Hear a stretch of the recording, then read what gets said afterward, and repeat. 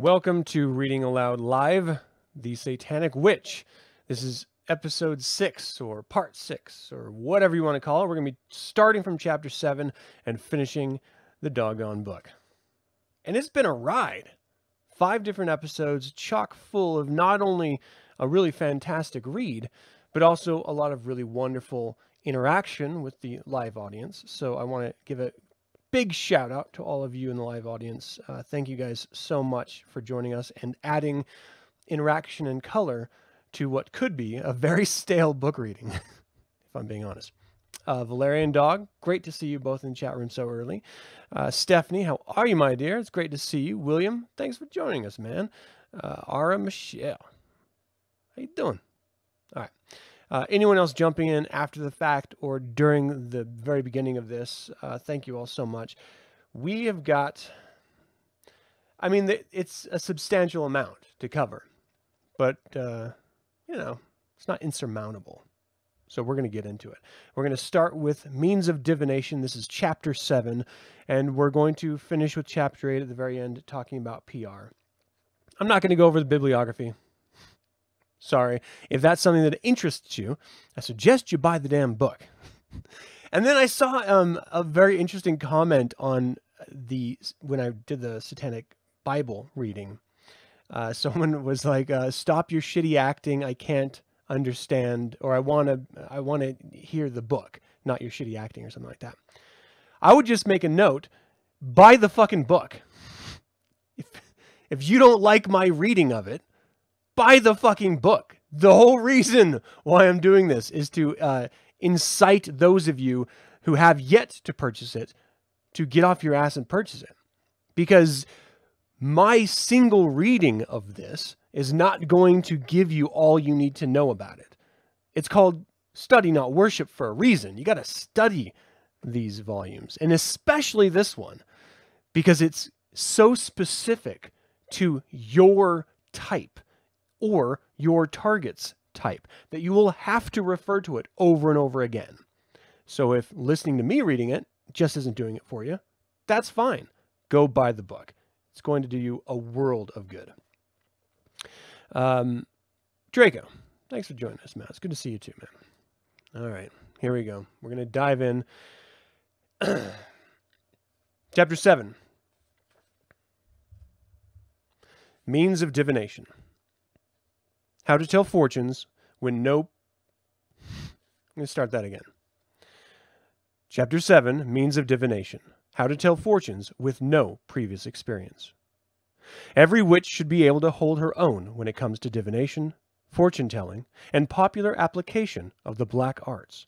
Unfortunately, altogether too much time is spent in studying occultism, and far too little energy is expended in learning the practical side of human behavior. The would-be witch, who thinks she will become a wonder worker by studying cards or star charts, had better spend a bit more time studying people, lest she become the victim of her own folly. In order to know man well enough to manipulate him, we must be aware of the forces that motivate him, and it becomes increasingly apparent that the psychic sciences have become a formidable motivation force, actually supplanting traditional religions in many instances.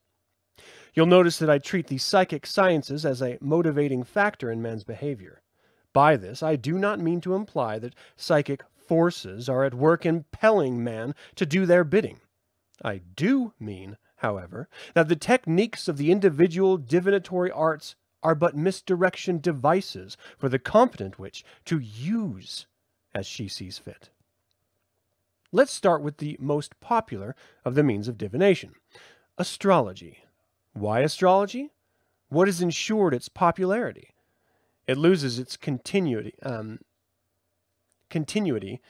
when any attempt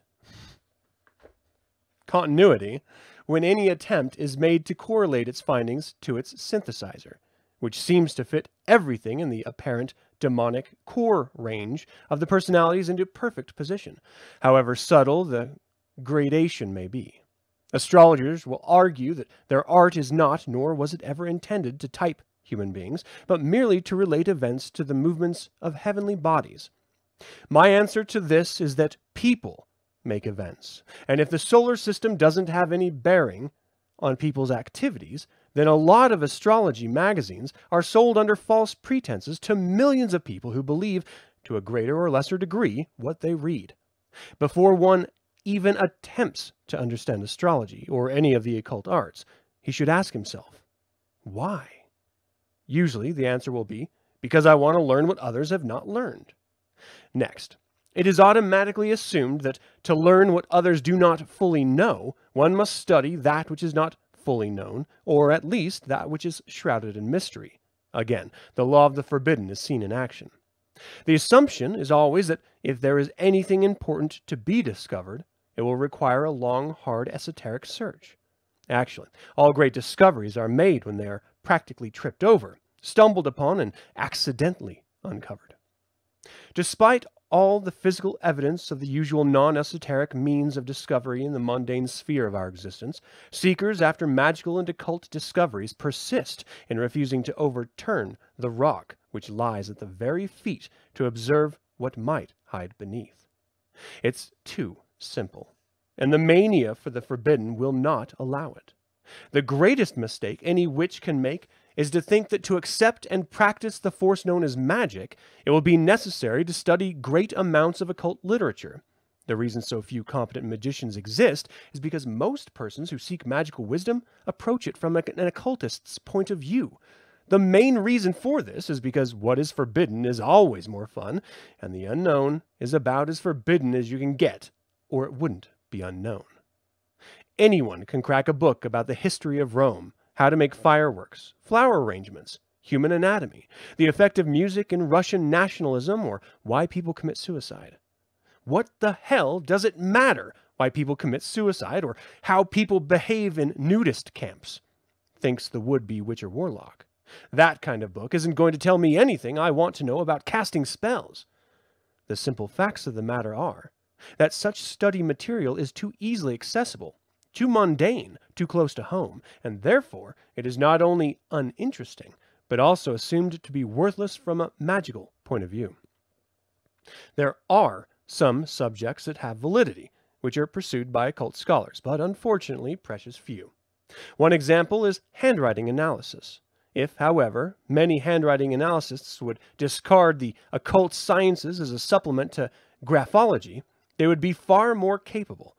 Instead of learning the fine points of astrology, numerology, palmistry, etc., thinking them to be a worthwhile extension of graphology, it is far wiser to move on the other direction away from esoteric ramblings. Well, a study of the stars and their relation to human affairs is about as esoteric as you can get, so a great many people feel that it's an ideal place to start. But why not start at man and work outward, utilizing what we know best as a basis?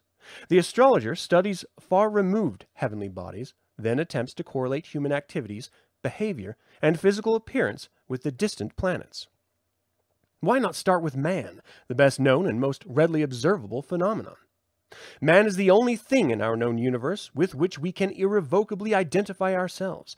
Therefore, it is not correct to assume that all evaluation of personality types and behavior must evolve from a study of man himself.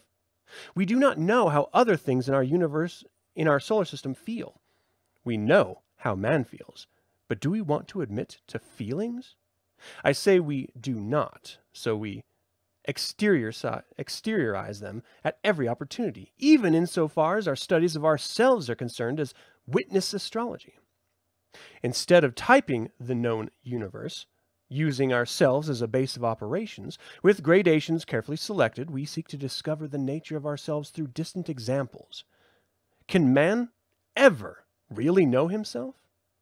I say yes, but first he must study himself and others of his species, and even before he studies himself, he must start small. He must study animals that walk on all fours, then graduate to the parallels he can find in himself. This is why I have based so much on our synthesizer, because it measures man and his predilections, and once this subject is known well, the bigger things start snapping into focus. Sometimes these revelations appear frighteningly, other times joyously, but at all times accompanied by that unique thrill that comes with discovery. When one considers the reasons, it becomes easy to understand why astrology has become the most popular of all divinatory sciences. Of course, a wise witch believes in astrology because she knows that most everyone else does. If enough people believe in something, then the successful manipulator will find a way to capitalize on such a belief. Like it or not, that's the way it is. If the competent witch knows where the stars will supposedly lead a person, she can be waiting, first in line. Belief in astrology on the part of others is one of the best magical weapons upon which any witch can rely. Even the most skeptical will enjoy and emotionally accept what astrology has to tell them, because anything concerning oneself is always more interesting to hear about than anything else. Instead of telling you all about the methods of using astrology, I'll tell you why you should employ it. There are numerous books available on the subject, as simple or as intricate as you wish in their teachings. If you learn to cast horoscopes, thereby assuming the role of astrological seer, you will find yourself able to set up and arrange self-fulfilling prophecies with a remarkable degree of certainty. The stars may affect no one at all, but astrology affects everyone. Here are a few reasons why. 1. It is based on a scientific principle. The solar system, mathematics, time, biology, endocrinology, and who knows what else, all incorporated into astrology. 2. It is a consistently available shot in the arm for the ego. 3. It is esoteric. It is easy enough in its daily horoscope fashion for anyone, even the most simplest mind, to understand. Yet it will allow those who wish to go deeper into the theology the opportunity for endless study. 4. It is a socially acceptable conversation piece, which will allow gossip a fertile playground in that it permits people to talk about others in an analytical way under the guise of studying them astrologically. This is done in much the same way as some psychologists, social workers, marriage counselors, sexologists, etc. will study their clients or patients, secretly for prurient rather than clinical reasons. Except the astrology buff needs no credentials to do the same thing. Neither does a bartender, but then he does not claim knowledge of an esoteric nature. 5. It is a much more scintillating conversation opener and sustainer than any other popular religion, as it is ego-based. One will find few listeners at a social gathering if he approaches the person he wishes to meet with, "What have you done lately to please Jesus?" or "Where were you baptized?" On the other hand, "Under what sign were you born?" or "You must be a Scorpio," is almost sure to elicit a reply. 6.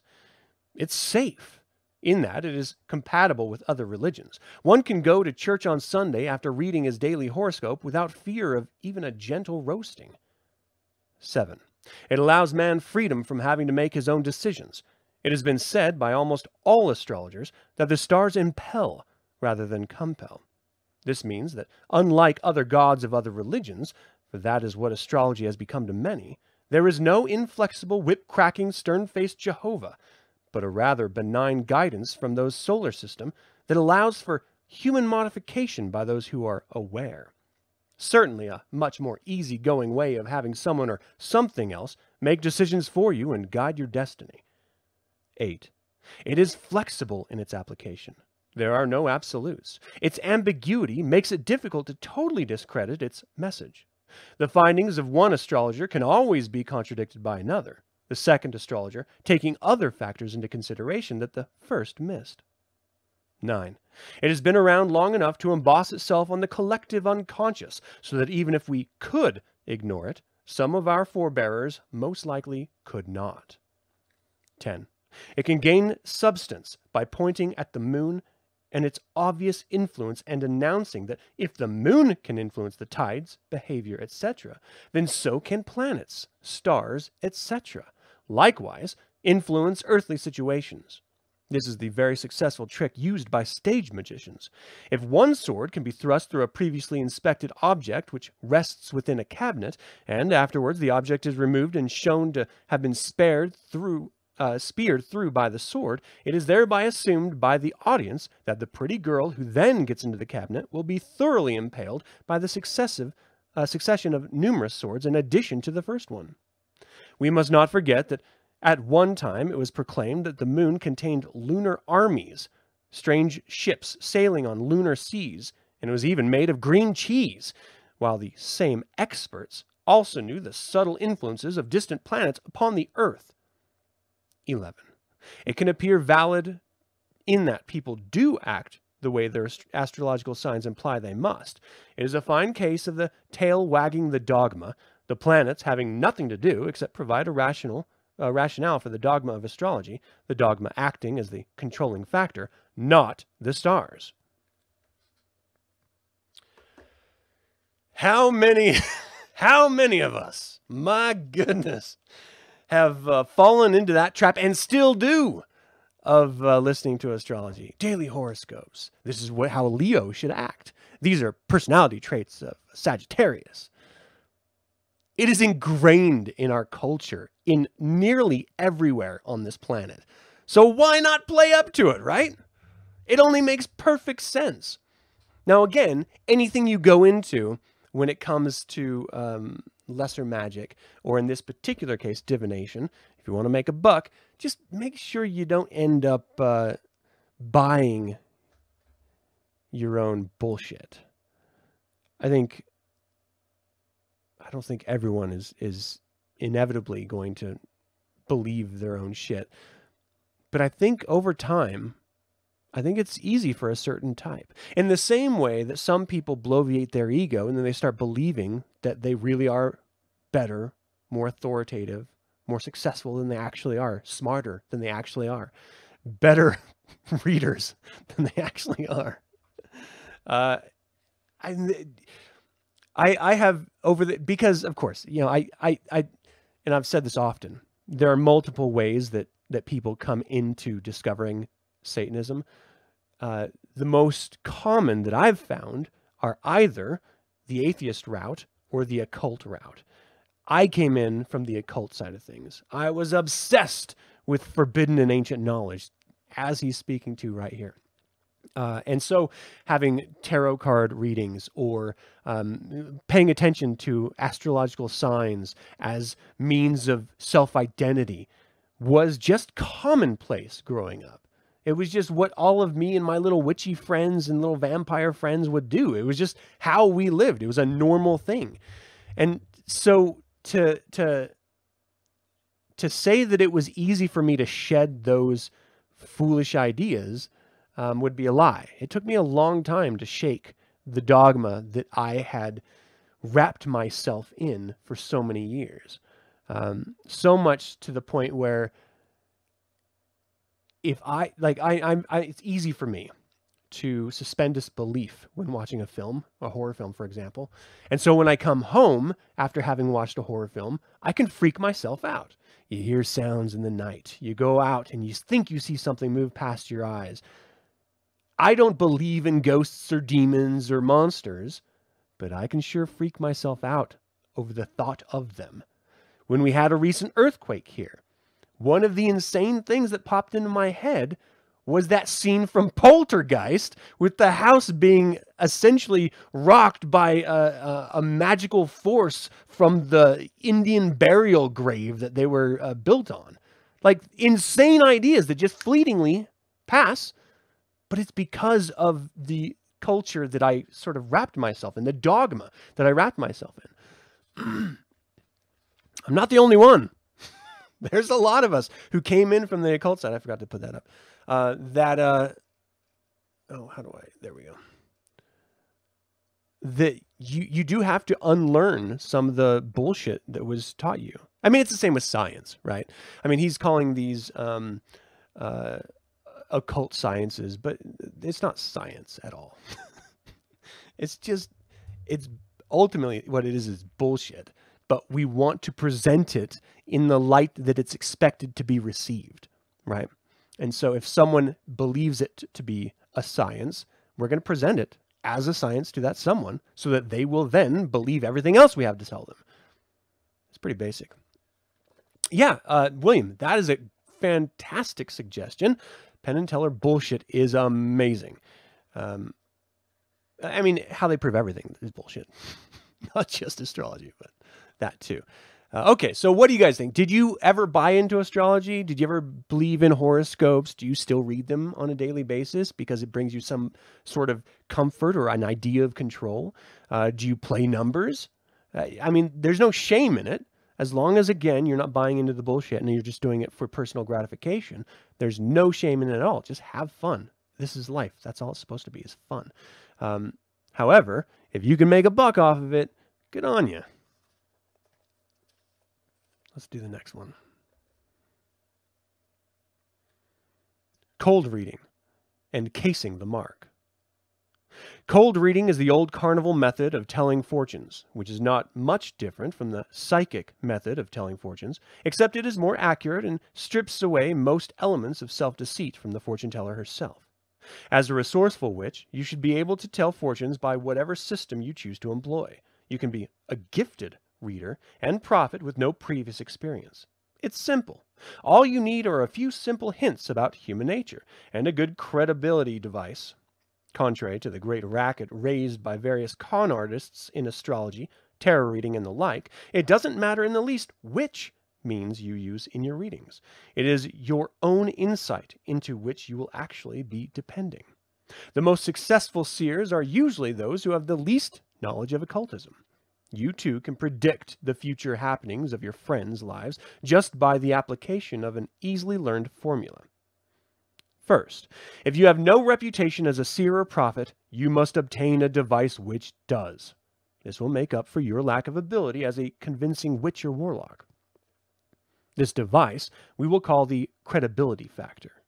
It is sometimes known in satanic magic as the convincer. Many such convincers exist, such as palmistry, tarot cards, tea leaves, crystal balls, astrology, numerology, etc. After you have chosen the convincer you are going to use, you must spend enough time familiarizing yourself with the basics of your device. That is more important in the case of astrology, numerology, and tarot than it is with palmistry, crystal gazing, the Ouija board, and other less involved credibility factors. It is for reasons of simplification that I recommend the less complex convincers to the beginner. The next step is to make up your mind whether you're going to use your newfound powers on your friends and acquaintances or confine your wonders to strangers and newfound friends. If it is a circle of established friends that you wish to mystify, you must tell them that you have been studying with a witch or warlock whom you cannot name, but has recently bestowed great wisdom upon you. This will give your supposed new knowledge substance when combined with the convincer you have chosen by adding to the convincer another credibility factor, experience. Not yours in this case, but somebody else's. If your soothsaying is to be purveyed to total strangers or recently met friends, then it is duck soup. You need only hang out your shingle as a gifted reader or psychic who has been at it all your life. If your subjects consist of both types, then use both methods respectively, but don't get your signals or your subjects crossed. Now, let us assume you are reading your first subject. Possibly you're using a crystal ball, or instead a table full of tarot cards might be spread before you. Whichever convincer you use must be made to be the very focal point, the object of intense concentration, the most important factor in your reading. It must never appear that you are studying the person sitting before you, even though you are. After all, you are not telling them anything. The cards are. It is a brutally hard fact that humans will not have faith in another human being that bears no credentials. And those silly little tea leaves in the cup give what you say more credence than any amount of true insight you might have. After you have gazed thoroughly at the palm of his hand or whatever, then you look into his eyes, take a deep breath, and heavy-handedly prepare to give him the first profound revelation. What is this first great proclamation to be? Simple. The same as most of the statements you will be making throughout the entire reading, or at least half of the reading. You tell him something nice about himself, something he wants to hear. This opens up the gate of emotional acceptance. So immediately he becomes your friend. Therefore, he will be inclined to believe anything you tell him, because he believes so strongly in what you've started with, nice things about himself. After you have told him a few nice things, you cloud your face all up and get a worried look in your eyes. Now you hit him with the evil forces pitch. Tell him something bad has happened, is, or is going to happen. If you tell him something bad has happened and there are certain forces working against him, he will be more grateful than ever when you imply that you are the person who has been chosen to help him. He will go away feeling that he's finally met someone who understands his problem. If you want to play the evil witch, you can tell him that something bad is about to happen or is going to happen in the distant future. Chances are your suggestion will be followed through, and what you suggest will actually happen. Truly prophecy. He's already accepted your words as nice to listen to, so the unconscious is wide open for suggestions when you hit him with a curse, which in reality, it is. Don't be a real victim, though, and leave him with nothing but misery to look forward to. See to it that there is always an out to the mishap you predict. Tell him that everything will resolve itself and things will work out all right. Fortune tellers can be terribly dangerous because in telling a bad fortune, they can actually cause bad things to happen that might not otherwise occur. The most successful readers make the good outweigh the bad in their readings, and you should too, if for no other reason than to keep your subjects as friends. What you actually tell them is not nearly so important as how well you flatter them, even making their faults flattering, such as, many people think of you as rather irritable, but you only appear that way because you've helped people so much who have kicked you in return that it has become hard for you to go around with a great big smile. Using this technique, it will be unnecessary to tell your subjects any real information about themselves, as they will read all manner of accuracy into your readings just from the authentic bits and pieces you might have said which they have picked up out of context. Whatever you do, don't neglect your convincer for any length of time. The deck of cards, lined palm, string of numbers, birth date, or crystal ball is your passport to success. After you develop a reputation for having great psychic powers, then you can rely less and less on the convincer, as your personal powers will become the convincer. It has often been said that the device employed by the reader only acts as a means of diverting the reader's conscious thoughts and thereby opening up the unconscious so that he might pick up the unspoken message from his subject. This is certainly true, but it leaves half the story untold. The other half is the diverting of doubt on the part of the subject to total belief as a result of the credibility of the convincer. Here's a little satanic secret. If you use this diabolical method of fortune-telling, this apparently phony means, without self-deceit, knowing full well what you are doing, you will be startled and perhaps even frightened with the amazingly accurate things you will come up with. Try it and see. I can attest to that. I became, in my military service, the guy to go to when it came to speaking with the dead. I created a Ouija board. I don't know if you guys can see it. No, it's behind the fetus in a jar. Anyway, I created a Ouija board right after high school before I went into the military, and I used it to such effect. It was fantastic. The Ouija board in this particular case was the convincer, but because I was a foreign entity in this situation, they didn't know who I was. They didn't know my background. All I had to do was spout that I came up in vampire circles and I was told ancient magics and wisdoms, and I could use your blood to commune with the dead. And it is covered in their blood. Completely covered. It's awesome. It's fucking awesome. But it convinced them so deeply that even in my absence, it would still work. It was amazing. It was the most entertaining thing I've ever experienced. And tarot reading, Aura says that she has been tarot reading since she was 15, many different decks and stuff. I picked up the Thoth deck, and I've used it a number of times, but watching, and I was never really proficient in it, and so I always went to the Ouija board as my convincer. Watching some of my friends that were very adept at tarot readings, man, they could paint a picture and divine your future and be incredibly accurate. I mean, to me, so much that it took me years to unwind the dogma about it because it was so convincing. again, using the exact same techniques brought about in this book, it works really, really well. It's pretty awesome. It's not for everyone, again, because you need a convincer device, especially if you're trying to communicate with friends who know your history. They're like, dude, you wet your bed until you were 12. I'm not going to believe you have psychic powers from the universe. Like, give me a break. We used to watch TMNT together. You know, I mean, it has to be, you know, you have to address a foreign entity in order, if you're going to jump from the already well-known point, as wonderfully stated in this. David, good to see you, man. Tarot's interesting, although I never really pursued it. It's fun. It's fun stuff. Magic Robot, you're very welcome. Thank you very much. Mr. Ferdinander, what up? Alan, good to see you, man. Okay, let's do some more. Oh, thank you very much, Alan. I appreciate that. It's very kind of you. I don't know. Have you guys ever had a reading where something bad was foretold and it happened, or something good was foretold and it happened? Or was there always just like a follow-up reading saying, oh, well, it's still coming?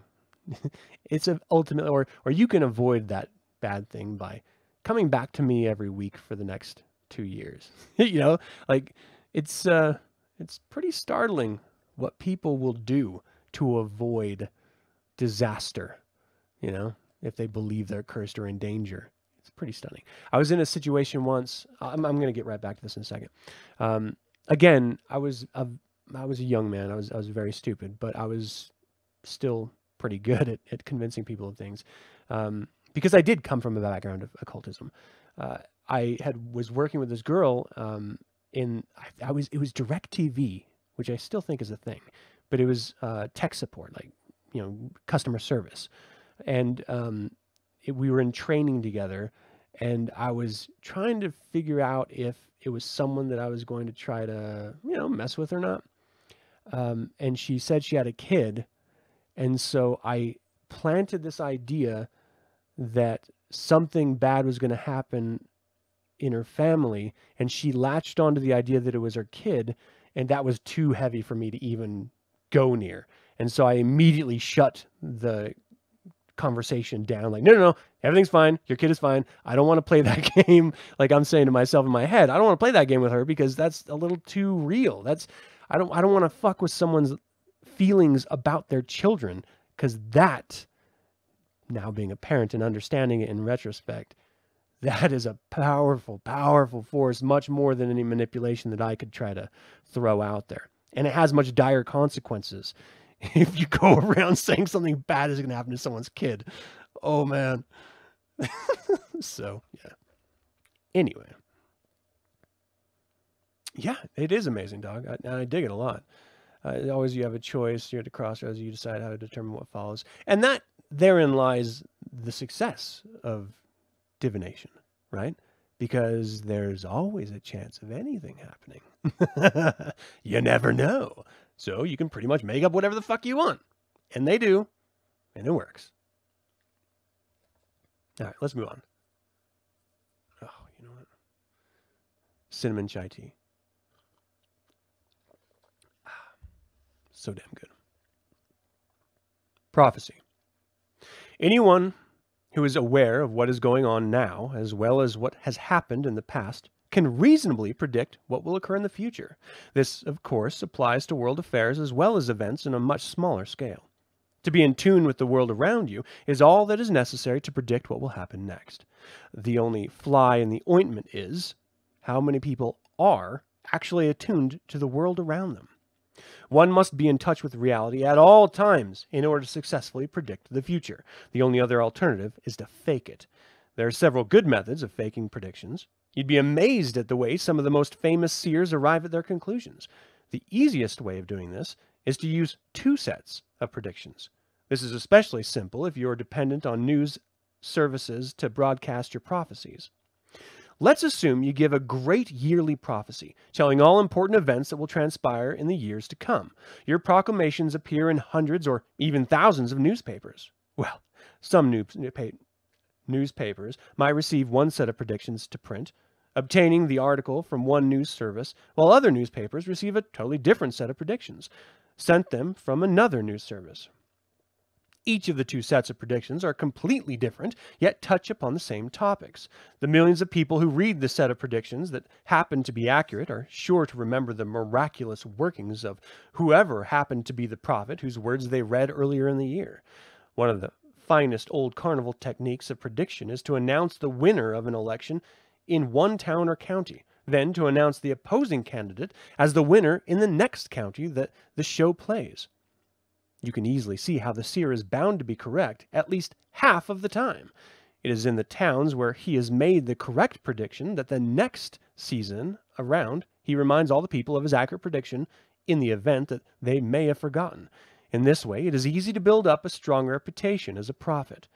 All it takes is one profoundly accurate prediction to start you on the road to fame. And if you make 100 predictions, 10 of them will probably turn out right. This is especially true when it applies to births, marriages, divorces, death, etc., involving public figures of great magnitude. Of course, if you can get another person to go around telling of your wonderful predictions, especially if that person happens to be a well-established commentator, writer, or journalist, you have made it. The only thing I find distasteful about many people in the prediction business is their sanctimonious attitude, leaning on the respectability of religion and using it to give themselves a holier-than-thou image. If these types would only free themselves from the guilts inspired by their biblical warnings against the practice of soothsaying, they wouldn't have to overcompensate in such a simpering manner in order to atone for their sins of making predictions. This applies to all fortune tellers, mediums, psychics, pseudo-mystics, and magicians, etc., who have to hang on the walls of their consolation rooms with plaster saints' mouth platitudes about the greater gift that God has given them, and in general, cloak their black art with sanctimonious white light. These people are playing the devil's game, but refuse to use the devil's name, and their hypocrisy is bound to annoy the old Prince of Darkness. And that's chapter 7. Chapter 8, ceremonial magic. We'll get to in just a second. I got to bring this up, though, because prophecy as a subject is very huge in my upbringing. See, I was raised in an LDS household, which is entirely based, like ongoing prophets, people who divine what is to come for the church, as they refer to it, the church, the Mormon church. It is all bullshit, and it always is wrong, and it always comes around. So at one time, they didn't want black men and women in the priesthood because they were lesser. They were the Lamanites, the bad guys, right? They were cursed to have darker skin by God. And then it became a socially awkward thing to say that we can't have blacks in the priesthood. So they said, hey, we can have blacks in the priesthood. And now they're saying we can't have gays in the priesthood because they're sinning against God. How long do you think? How long do you think it's going to take? I'd say it's pretty soon. It's coming. It's in the mail. But that being said, I was raised with the looming force of Nostradamus as a prophet, who made thousands of predictions, and you can interpret any of them in any manner of ways throughout the hundreds of years that he has been dead to mean whatever the fuck you want it to mean. And so I always sneer when someone comes up and tells me, oh, did you hear the pandemic was prophesized? This person said years ago that there would come a sickness that would infect hundreds of people and then it would vanish as if it was never there in the first place. That's how most viruses act, you fucking idiot. And yes, inevitably, there will be some form of a sickness that will inflict many people. They're called viruses and diseases, and they've been around since the dawn of time. So because someone said that that was going to happen at one time or another, does not make them Nostradamus or fucking a seer. It just makes them not forgetful of past orthodoxies. They understand history, and they understand history repeats itself. Nature repeats itself. If you are aware of the world around you, you can then divine the future. That's all he's saying.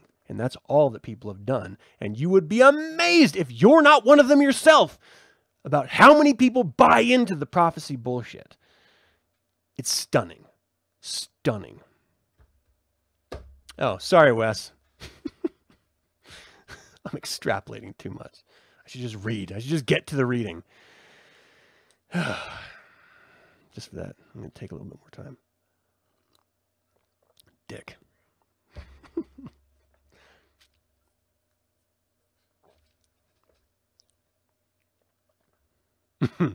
Chapter 8, Ceremonial Magic. Sex magic without sanctimony. We've covered the spectrum of what the well-dressed witch should wear, but what about the well-undressed enchantress? Here we must return to the elemental principle of the law of the forbidden. Sheer nudity in itself is usually not nearly as stimulating as a glimpse of the forbidden.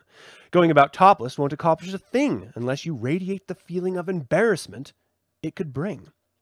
Place a nude model on a platform in an art class who does the sort of thing every day, and only the most inexperienced males will find any erotic stimulation present. The types that go to museums and masturbate in front of a Titian or Renoir when nobody's looking are getting scarce. It takes a great deal more than nudity nowadays to compel sensual stimulation. Topless clubs get boring because the dancers are blasé about their exposure. They cannot radiate the powerful magic that comes with embarrassment, even though the first 5 times they might have, which might have been why they got the job in the first place. The greater success of amateur strip and topless performers attests to the fact that men want to see a secretary, school teacher, or another guy's wife any day. Even though most amateur topless contests are fixed with obviously experienced girls working the show, the audience wants to believe the contestants are all terribly naughty, apprehensive, and embarrassed ladies. The girl who says, "I could never do that," is the one who could cause the greatest sensation if she were to do a striptease or appear at a cocktail party in a topless dress. Her red face would ensure her success rather than the size or shape of her breasts. One of the most magically depleting things that can happen, yet one that most witches would surely believe to be in their favor, is for the girl who doesn't think she could ever take her clothes off or go topless in front of others to discover that after the initial shock wore off after a few minutes, it didn't seem so bad. The real secret, of course, is to maintain your self-consciousness, realizing it to be a positive factor. When you adjust to a situation that would be sexually provocative to others and becomes blasé, you've literally cut off your magnetic pull. The most highly successful and truly charismatic glamour goddesses never become blasé or lack self-consciousness of their sexuality. Most women know the old trick of unbuttoning one of the middle buttons of a blouse so that it will appear as though it accidentally became unfastened. This is always good for a sneaky peek at what lies beneath if you move about. In utilizing the law of the forbidden, you can make many of the things you do appear as though you were unaware of them happening. Thus, you will be employing a double threat by your proper and conductive choice of garments and also by your apparent lack of knowledge of your exposure. So many opportunities present themselves, and an entire volume could be written on the subject, and the most effective turn-ons will never look staged. These are exercises you should practice that will allow you to develop a hyper-awareness of your own sexuality while remaining safe from any stigma of social rejection. Rather than call these exercises an embarrassment, I prefer to label them exactly what they are intended to be: magical rituals. It has been stated that all women are exhibitionists to a certain extent. The thrill that any healthy woman obtains when she knows she is exciting a desirable male is the most natural thing in the world. So far, I have attempted to clarify many of the misconceptions about what men are actually turned on and off by. My findings are the results of many hours of listening to the experiences of women whose business it is to please men and have them come back for more. Besides prostitutes, there are 10 times as many average women who have told me tales in great confidence that they invariably think will place each of them or the men they describe in a singularly freakish light. When you hear enough of a singular experiences, it becomes apparent that they are not so singular after all, and are only thought to be by the individual. The only thing you must realize when performing little rituals in sexual self-consciousness is the positive value of such an experience. That there can be a secret thrill connected with each exercise, there is little doubt. What is important, however, is that you make a ritual of the experience. In order to be a powerful witch, you must learn the meaning of ritual in its most magical sense. A ritual is an act, or series of acts, that are entered into with complete and total awareness of one's actions, plans, feelings, and purpose. All rituals do not take place in a specially designed chamber, as you shall see. If you want to be a witch, you'd best learn the first 3 dimensions before you concern yourself with the 4th. The only way to start is to become aware of your own existence, super aware. Then, in what will appear to be the most subtle and non-esoteric ways, make others who will increase your witch power aware of your existence. Because their sexual energy is potential magical energy, and nature intended that they be attracted to you, men, your best source of witch power, therefore, by your own sexual self-consciousness, you can draw this power from the men who need only to be placed within your magnetic field. Remember, the purpose of a ritual such as the one I'm about to describe is not to pick up men, but to produce within yourself an accelerated charge of sexual self-consciousness.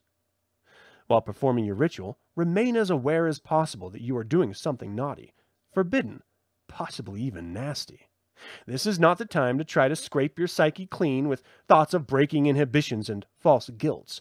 This is the time to turn unfounded guilts and inhibitions into an advantage. Allow yourself to feel as self-conscious as you can. You may find that some rituals are more subjective than others and consist of situations which you alone are aware. Naturally, these will supply a great deal of sexual stimulation for yourself, but not for others. The main advantage of such rituals is to generate sexual self-awareness in a highly intensified manner infinitely. More than simply standing nude before the mirror and chanting as practiced by some witches. Here is one magical working any girl can perform with no equipment other than her own body, a mirror, and her normal clothes. Undoubtedly, there are some of you who have already tried this, as it falls into the same category as undressing in front of a window with the shade pulled up, but is decidedly safer and much more stimulating. Apply your makeup so you feel as though you look as seductive as possible. Fix your hair in an attractive manner. Take off all your clothes and step into the sexiest pair of high heels you own. Now you are glamorously decked out at your highest and lowest extremities, head to toe. If you wish to add extra fillip, put on some of your favorite accessories, hat, gloves, jewelry. Now you're all set. Get a good look at yourself in a full-length mirror, visualizing what you see as exactly how men will soon be looking at you. Go to your closet and get your coat, only your coat, and put it on and button it. Now go out. Go where there will be people, especially men. If you're driving, stop in a gas station to use the restroom so the attendants can see you. Go into a newsstand for a pack of cigarettes where men are playing the pinball machines. Walk around. Go up to a street repairman or construction workers and ask directions. At all times, consider yourself to be stark naked. Imagine that every man you encounter who looks at you is studying each contour of your luscious, ripe body, savoring the sight of your nipples and scrutinizing the shadow between your legs. Remember, you need not speak to anyone unless you want to. If you feel daring, go into a bar and have a drink. If it is feasible, when in a place that you're sure is temporarily deserted, as when you are alone in an elevator, museum or art gallery, hotel or motel corridor, etc., open your coat all the way up and stand in the nude, momentarily caressing yourself if you wish. Walk around until you have almost exhausted the time you have set aside for your ritual, then go home. As soon as you get in your room, Remove your coat and stand before the mirror. Imagine that you see yourself as a desirable man who would see you. Perhaps you encountered during your walk. Look at yourself from an imaginary man's body, allowing yourself to feel as sexually excited as you might, were you a man. As you gaze at yourself in the mirror, picture yourself as being in one of the places you were prior to returning home. Imagine that you are one of the men that were looking at you, and how he must have felt being able to see you as you look now, for you must assume that he could see you nude. Didn't you look absolutely shocking? Your lovely body completely exposed as you shamefully flaunted yourself. Feel as though you have a male sexual response as you study your reflection. You are not yourself as you stand before the mirror. Your reflection is really you. The body you feel around you is that of a handsome man, terribly aroused and excited at the outrageous display of the sensual naked body of the girl who is exposing herself.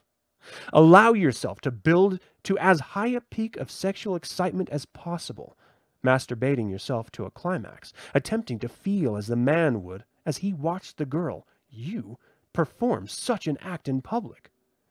As you are overcome by your sensual responses, close your eyes, fall to the floor, thrash about in wild abandon, or do whatever will contribute to the most intense orgasm. Now is a very important time from a magical standpoint. As you are coming down from your climax, say to yourself, I am a witch. I have power over men. I am a witch. I have power over men. Repeat this over and over as your climactic recedes. Keep saying it to yourself, moving your lips and speaking as loudly or softly or inaudibly as conditions will permit. Then, either slip into your clothes and pursue your normal activities as though nothing has happened, or, if it is late, slide into bed and go to sleep. The first time you perform this ritual, you might want to go easy and just walk around the block or go to the laundromat, possibly spending only a few minutes in public. You'll find at least an hour is best, though.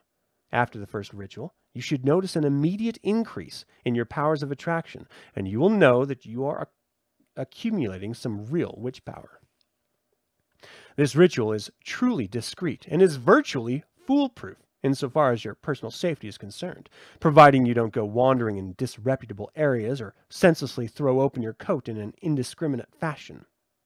The actual mechanics of the ritual just described serve to bring about many vitally important ingredients towards your success as a witch. The emphasis on the power of the strong contrast is supplied by the fact that you are dressed up in all the readily visible areas of your body, while totally naked under your coat. The same element is present in the incongruity of mingling with people who are clothed while you are naked in an unstaged environment. If this does not present a feeling of self-consciousness, you'll never make it as a witch, for you lack the emotional response of the individual on whom you will be working your magic. If you are so alien to others' emotional responses, I would recommend you give up on trying to be a witch, or else take a few lessons from a Martian or Venusian who has learned to pass. The law of the forbidden is subjectively practiced in your constant awareness of your outrageous behavior. Any embarrassment you develop while walking around will cause you to be noticed by men who normally might not pay any attention to you simply because you're radiating that feeling, not because anyone actually knows you are naked. Momentarily exposing yourself completely, as in an elevator, etc., will give you an added thrill in knowing you're getting away with something, thereby adding to your accumulation of secret accomplishments and subsequent power. Even though your objective mind might not consider such an act an accomplishment, in your highly charged state, it will subconsciously go on record as such. When you return home from your walk, you begin an exercise in ego circuitry, allowing both your apparent and demonic elements to manifest themselves.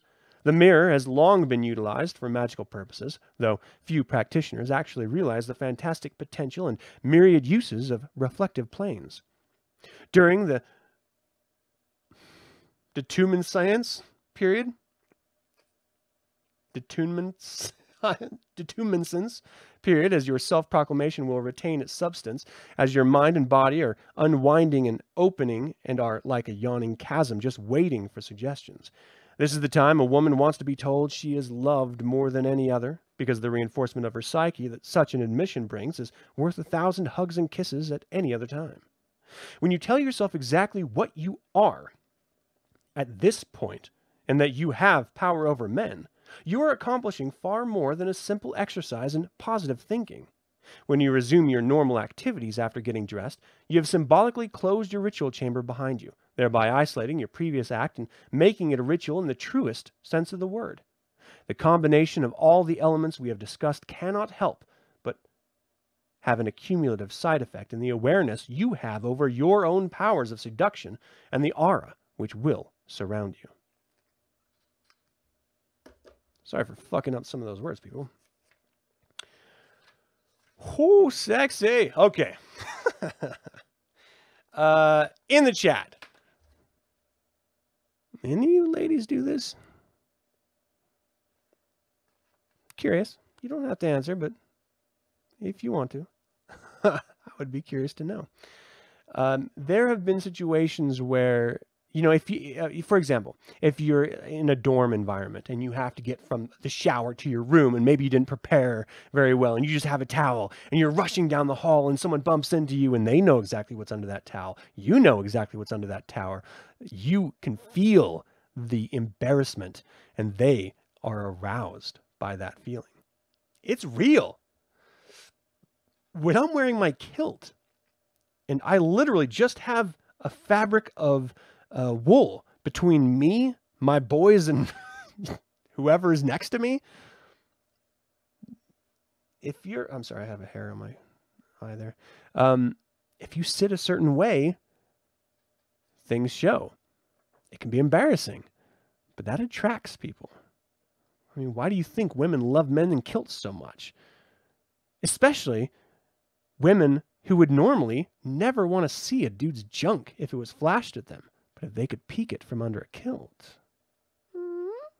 It's a law of the forbidden, people. And it is powerful. And if you wield it, oh, how powerful you will be. Yeah, good stuff, man. Lots of opportunities for law of the forbidden at truck stops, too. Damn right. Damn right. Okay, if you haven't tried it, you have nothing to lose. Give it a go. Who knows? Maybe the doctor knows a little something about this stuff. Let's move on. Actually, hold on a second. Okay.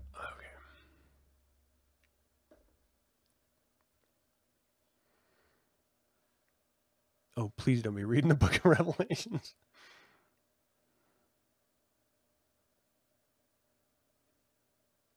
Reverend Campbell, Satanic Ranger. Yeah. All right. Sorry for stumbling around with some of these words so much. It just, I try to get into a pattern. Like anyone who reads aloud, you're going to stumble from time to time. Just accept it. So I hope you guys are okay with it. Casting a spell. Before you consider spell casting, you must be totally aware of yourself as a veritable dynamo of desire. You cannot be half-hearted when you attempt to throw a spell or curse. You must know what you want and be fully prepared to take advantage of it when it comes to you. Magic depends on an emotional response rather than an intellectual approach. When you are spellcasting, you must be prepared to throw all emotional repressions and inhibitions to the wind. This is why the casting of a spell is best performed in the sanctity of your own home or a place where you can be alone. Group rituals are seldom as effective for the actual throwing of a curse or charm unless each one of the participants is fully in sympathy for whatever the ceremony is to attain.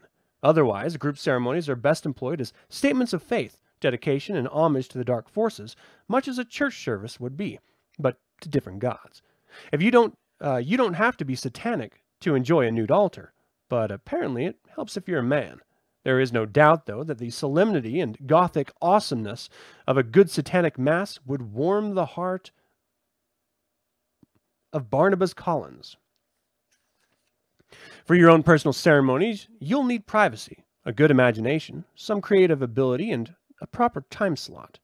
Time-wise, it's always best to attack your victim when he sleeps, vampire style. The reason so many traditional witches and sorcerers are nocturnal is because it's the best time to do such dirty work. When a person is asleep, his defenses are down, his subconscious up, and his brain is receptive to whatever strong impulses you can throw his way. The ideal state for the witch who is sending is one of highly charged emotion, while the best condition for the recipient to be in is as passive and dormant as possible. Take a nap if need be, and wake up in the wee small hours to perform your spell. There are many ways to curse an enemy, using the powers of ceremonial magic, but the main difference in any of them is in the device employed to approximate or imitate the victim. Pictures, photos, wax or clay models, among other things, can be created of your intended victim, but the device that I would recommend best is a handmade doll, similar in construction to those used in the practice of voodoo magic. The voodoo doll has become synonymous with cursing, and if for no other reason than this ready-made association, should such an effigy be used. The importance of making your own voodoo doll cannot be minimized, as the creative energy you expand in fashioning the doll will definitely add to the effectiveness of your ritual. Adherence to the prescribed method of making the doll requires that you use plain material for the outside and stuff the inside with feathers or cotton. Despite what you might hear to the contrary, the best color is the basic color of the victim's skin. You may make a very effective doll from a pair of new socks, which are readily obtainable. Important. Whatever you do, don't use material that you have worn from which to fashion the doll, nor salvage material from clothing worn by anyone for whom you care. Use the socks, slitting the ankle part in half at the heel for the body of the doll. Fill the sock with feathers until you reach the back of the heel where the slit you've just made ends. Now sew up the slit of the two halves to form legs. Fill each leg with feathers and sew up the ends, forming feet. Next, take a piece of string and tie it tightly around the toe of the sock about 2 inches from the end, forming the neck, which separates the head from the torso. If you have done all this correctly, the toe of the sock should form the head, the foot part will become the body, and the ankle or leg sections of the sock will be transformed into the 2 legs. The second sock may now be cut up for use in making the 2 arms of the doll, which, after being stuffed with feathers, are sewn to the body. The doll should be sewn by hand for best results, as a sewing machine for such a small item will most certainly eliminate the personal touch you supply by hand stitching. Each stitch should be drawn with tender, loving hate, thinking of your enemy with each thrust of the needle. Next, you must supply the head of the doll with the face of your enemy, or at least a reasonable facsimile. If you are talented at drawing, you can sketch a likeness, cut it out, and paste or glue it to the doll's head. If you are fortunate enough to have a photograph of your enemy, so much the better, especially if, when trimmed down, the photo will fit in the place where the face should be. Now the doll must be dressed. If you can obtain an article or a portion of your enemy's clothing, utilize it, as it will add to the imagery. It helps to dress the doll in a way that resembles the style of the person to be cursed, as regards to color, material, etc. If the victim has a particular habit, such as carrying a cane, umbrella, or briefcase, or uses a certain type of tool regularly, it should be incorporated into the doll by placing a miniature of the implement in the hand. By the time you've finished, the doll should be a vivid representation, carefully constructed, of your enemy. Put the finished doll aside for 24 hours, if possible, in a place where you cannot fail to see it. This will allow the anticipation for what you are about to do to become intensified by the anger engendered by being confronted with your enemy. After 24 hours have elapsed, enough of a presence has been developed in the doll. Have your pins or nails ready to stick into the doll. The use of nails rather than pins is recommended, but other implements such as knives, daggers, ice picks, etc. may be used.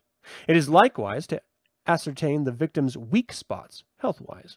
The reason for that is the curse will work much better and faster if the victim has been known to have stomach trouble and the nails are thrust in the vicinity of the doll's stomach. If the person to be cursed is known to have migraine headaches, concentrate the nails in the doll's head. If there is a history of arthritis or aching joints, poke your nails where the knees, elbows, spine, shoulders, wrists, and hips would be. When you push the nails into the doll, do it with great deliberation, feeling as though each twist and jab is actually penetrating your victim's body. Use as many nails as you wish until you've gotten all the hatred out of your system. Once this is done, put the doll away in a place where it will be out of sight and, hopefully, out of mind. It is best to perform this ritual in complete privacy, as it is serious business. If done properly, it is not necessary that your victim have any knowledge of your curse. If no results are obtained, it is not because magic doesn't work. One reason might lie in the fact that your victim is not really deserving of such treatment and you are the wrongdoer. It is best to fully and honestly evaluate a situation before indiscriminately throwing a curse. The best protection against any curse is the admiration and love bestowed upon you by others. Another reason a curse will sometimes fail is anxiety. If you sit around waiting on pins and needles for your victim to fall and break a leg after performing your ritual, it is unlikely anything will happen. So, once your ritual has been performed, be satisfied that you have performed a powerful and well-planned working and have confidence that it will work. Then, just sit back and wait for the results, without continually thinking about when and how it will happen. A third and very important reason for failure is guilt. The person doing the cursing must feel no guilty conscience at having performed the ceremony, or the ensuing apprehension at what she has done will surely consume her, while her intended victim gets away scot-free. This is why white witches, stupidity, say that if you curse a person, it will return threefold. If you are so sanctimonious that you have to impress others that you are a witch, good witch, it's a cinch that you will feel such guilt after throwing a curse that it would bounce back and harm you. One thing stands sure, though. Even if your intended victim is protected from your curse and not harmed, you will have released a lot of anxiety and hostility from your system and will be able to carry on your everyday activities with much greater ease. If everybody were sticking pins in dolls instead of irritating others, driving recklessly, starting fights and insulting their friends, things might actually be running a lot smoother. Hate can be a good thing if properly directed and honestly admitted. When hate is bottled up, however, and attempts are made to twist it into love, it is still hate, just with sugar coating added. Then, instead of being able to come out in one fell swoop, the hate just sits there, oozing out in disgusted, syrupy, sweet viciousness or irrational acts.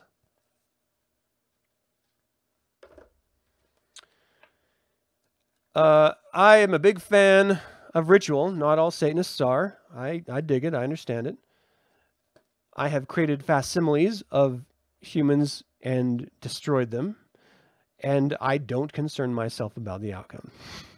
Because what put me there is my inability to get past what I was feeling. This psychodrama exercise works for many people. Works for me. What about you? Have you guys ever created a voodoo doll, as it were? Have you ever destroyed someone with a curse? Have you ever cast it? Have you ever noticed that it didn't work out the way you wanted to? And does that bother you? I do love the idea of the one reason a curse would fail is because the person just didn't deserve it and you're the one at fault. I've been in that situation where someone has cursed me. And then there's, of course, the balance factor. I mean, we've gone over this in the Satanic Bible. And so, at least in part, in the Satanic Bible. So I'm not going to go over it again. But the balance factor is pretty damn important. So I don't know. What do you guys think? You into ritual at all as witches? Is it something that interests you or you're down with? One thing I did find interesting is that he noted that group rituals for specific destruction purposes can actually be less successful unless everyone is connected emotionally with what's about to happen. I find that a very interesting notion because you would think that the accumulated adrenal energies that are being directed towards one end would all be forced into one end. But that's not really how human nature works, right? I can empathize with someone hating someone else, and if they want me to conduct a ritual or be a member of a ritual, then I'll join them. But if I don't actually identify with the hatred, how can I fully direct it?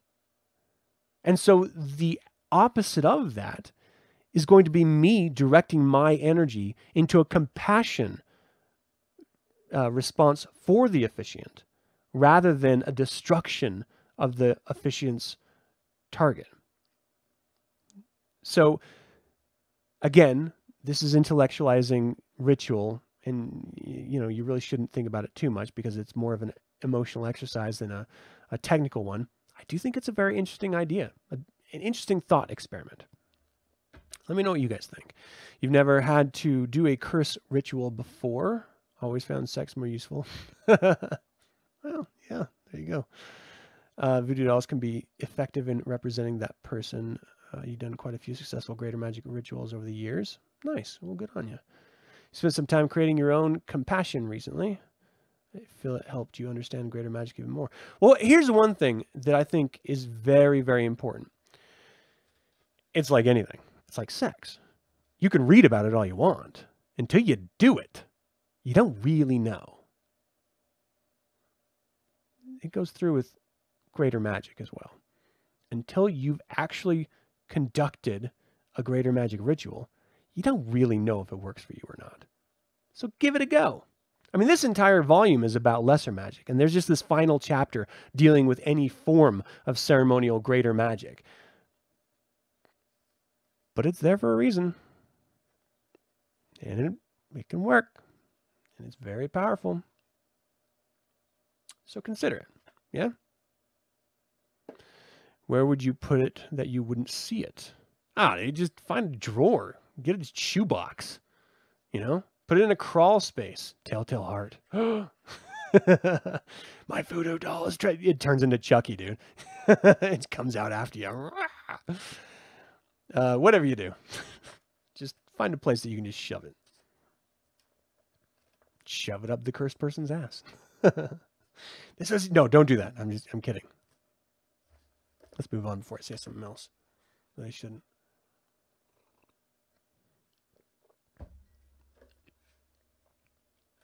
How to protect yourself from another witch's curse. There's no need to fear another's curse unless you are a deserving victim. Naturally, no one would consider themselves a deserving victim any more than the so-called white witch thinks she practices magic for other than good purposes. This is why it is often wisest to assume that even if we are minding our own business and not bothering anybody, somebody is going to hate us sooner or later. There are people who will take offense no matter what you do to please them, and if they know how to throw a curse, they will. These are the truly wretched individuals who usually are so miserable that they are the victims of far worse curse than any they could throw your way. Assuming you are an undeserving victim, such as an unscrupulous individual, your fear of that person or his curse is often enough to make life miserable for you. This is especially true of extremely sensible would-be victims of curses. If your fears of being cursed by such a person are bad enough to affect your everyday life, then, in effect, you are being cursed. In order to protect yourself from a curse or the fear of a curse, you must meet it head on, confronting it with more than a simple defense. In this case, the best means of defense is offense, and the only way to prove to yourself that you are stronger than the curse is to literally consume your fear of it rather than being consumed by it. An old and secret means of doing this is to fashion a likeness of the person who has cursed you from some edible substance, if you know who that person is. You can use a fruit or vegetable carved in the form of the person, or bake a cookie after having molded the dough so it represents the curser or witch. The origin of the gingerbread man, as described in an earlier chapter, is simply the casting of a likeness of the man the witch wishes to enslave after eating it, gaining control over him. Make your likeness of the person who has cursed you as realistic as possible, considering the material you have to work with. After you've completed the likeness, place it in a darkened room on a table, where only one white candle illuminating it from behind. Then sit or stand directly in front of where you've placed your carving or cake, feeling as much intense fear as possible. Allow your thoughts to dwell on whatever it is that your attacker has used to torment you. Tremble and shake in fear. Get it all out of your system in one fell swoop. Then say, in words to this effect, "All right, you rotten bitch. You've gotten your little curse. Now it's my turn to show you my power over you. Advance slowly toward the likeness as a tiger stalking its prey. Pick up the representation deliberately and methodically, studying it with great disdain and contempt. Prod it with your fingers as you hold it, almost feeling it squirm in your hand. Pinch it, tweak it, torment it, imagining it as your victim. Now, helpless and mute, lick your chops ghoulishly. Talk to it insultingly, call it by name. Torment and torture it, knowing it has been recently doing the same to you.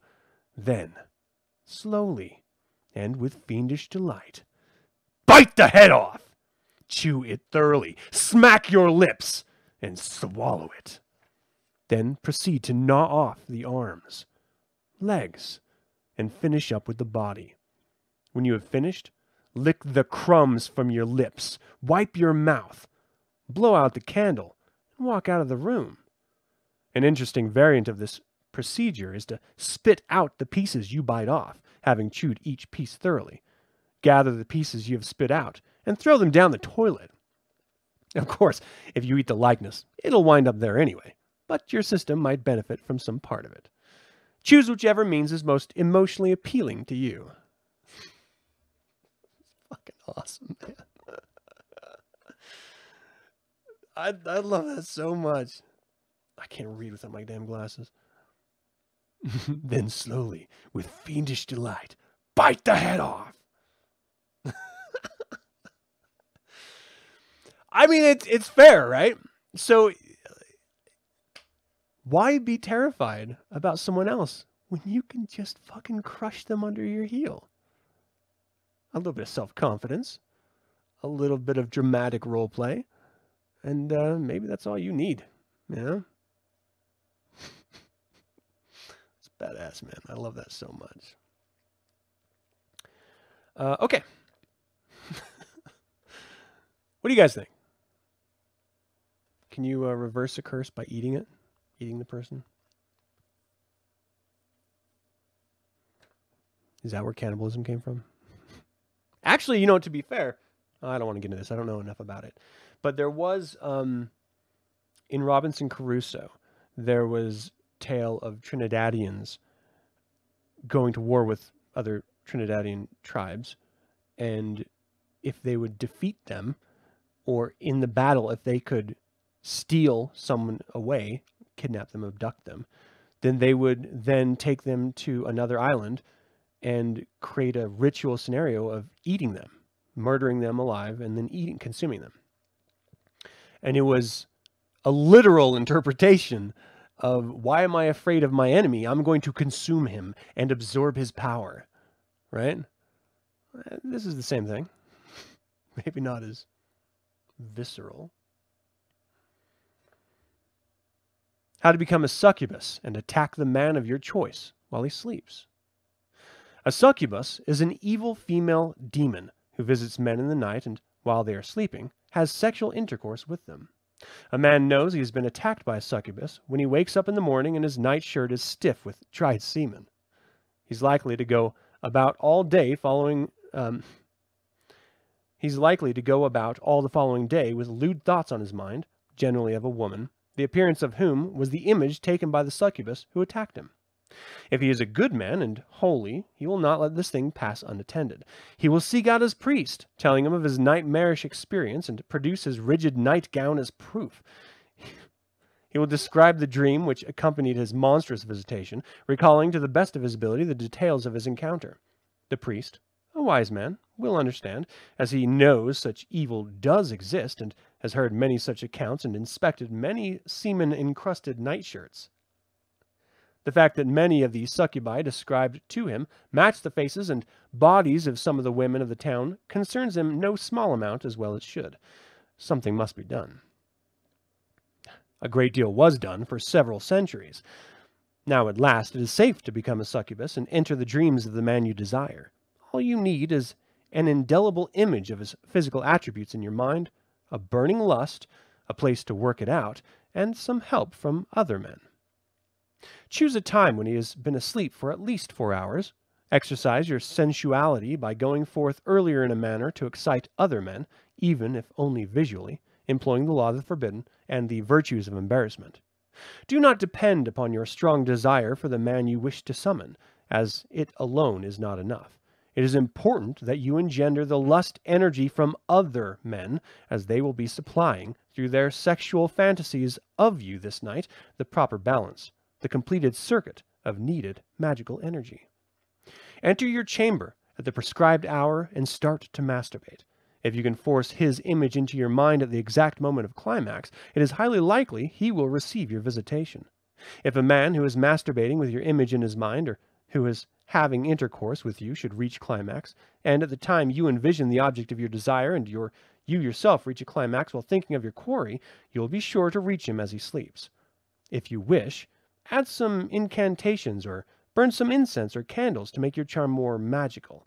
Women are romantic, and witches are, after all, women, so such devices will always be popular. In the way of accoutrement, whatever makes you feel like a witch who is casting a powerful spell will make your magic stronger. If the man you have visited does not come to you, it's only because he needs to be summoned, not because you are not in his mind. As a succubus, the purpose of your working is to enter his mind and body as he sleeps, although such things often prohibit sleep and cause him to lie awake with a knot in his solar plexus. Once you have visited him in this manner and caused his mind to dwell upon you, you must summon him. The reason lust spells seldom work for would-be witches is because the victim has not been softened up properly prior to ritual, which is actually a summons. For the actual summoning, many rituals can be employed. Here is one example. A few days after you visit as a succubus, or even the next day if you're anxious, perform the ritual as described in the chapter on sex magic. Instead of envisioning the excitement of the men you have encountered during your outing as you stand before the mirror, imagine yourself as the man you wish to summon and talk to him from the mirror. As he stands in your body, he hears you command him to come to you. Make it as convincing as you can, using the same procedure and reaching your climax as you would if you were practicing this ritual as a strengthening rather than a summoning. Perform the succubus and summoning ritual as often as you feel the desire. If you persevere, your dream lover will become a physical reality. Unless you learn well the lesser magic contained herein, however, you have no right to complain if your summoning is short-lived. Always remember, there is far more magic to witchery than that which takes place during a ceremony.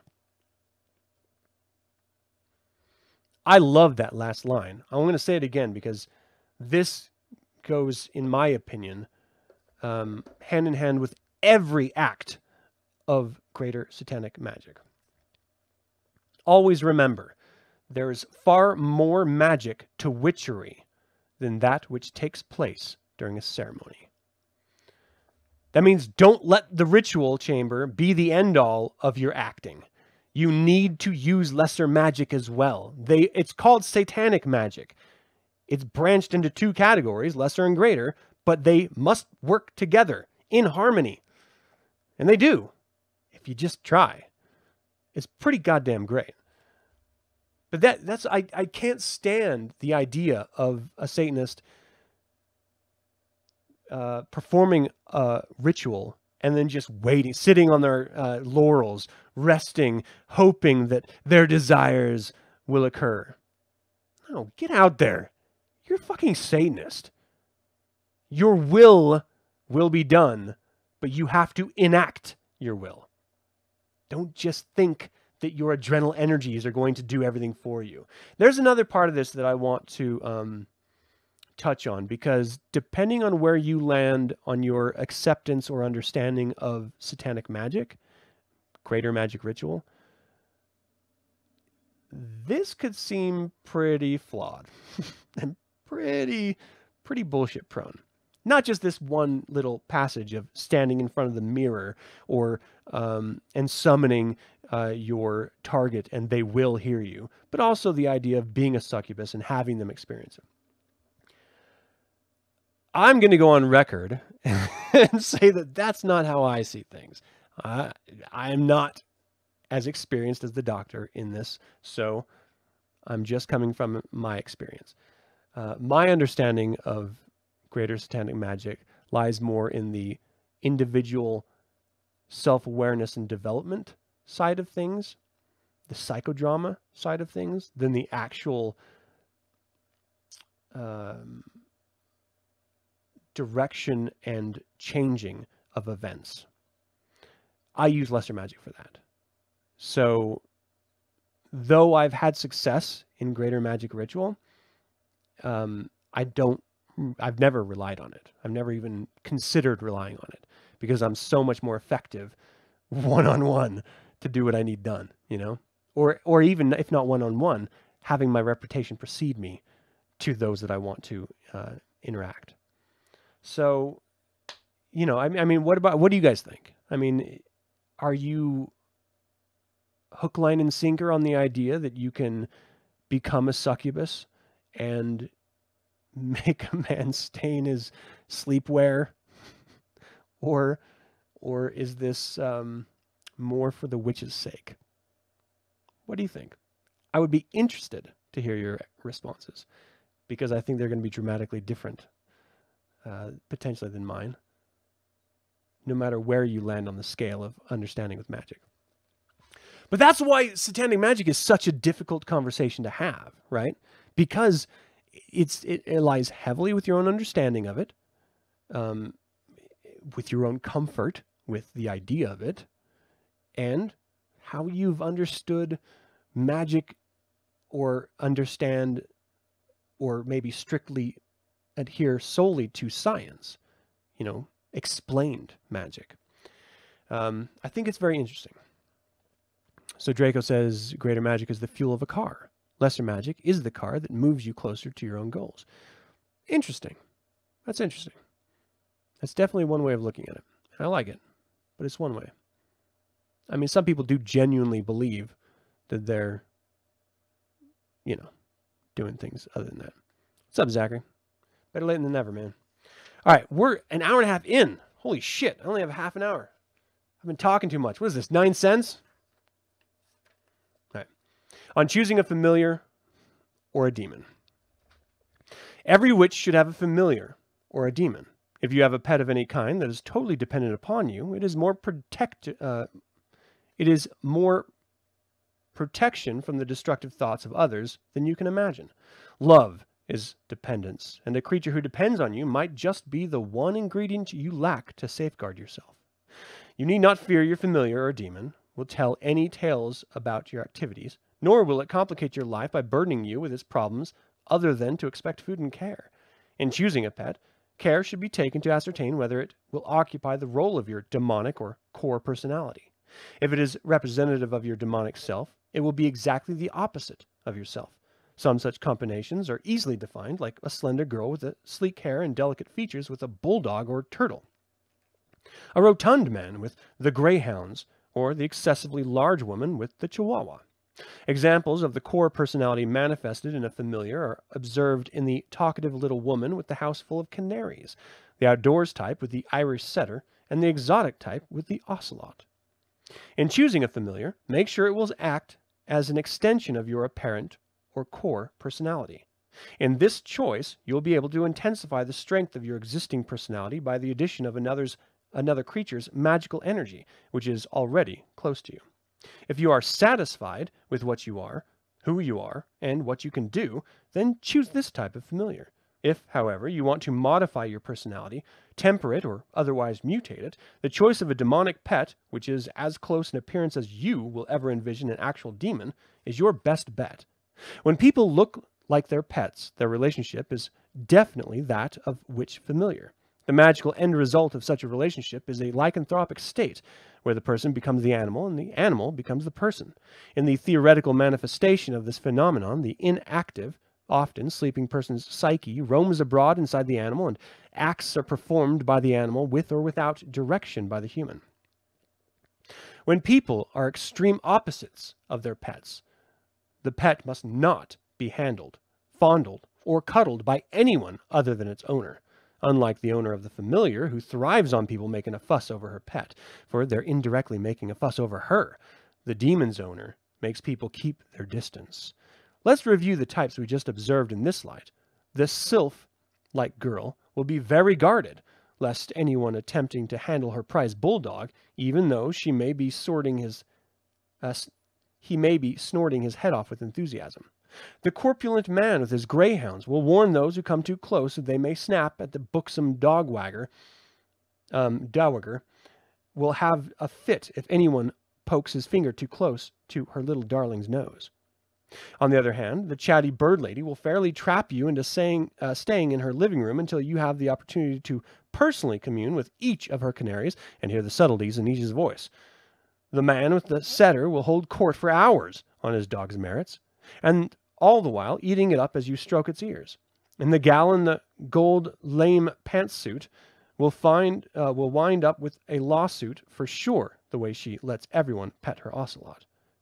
Whatever your choice will be, familiar or demon, the love and devotion engendered by it will carry you through many a magical predicament. And don't think that the cat is the only animal that can supply such power.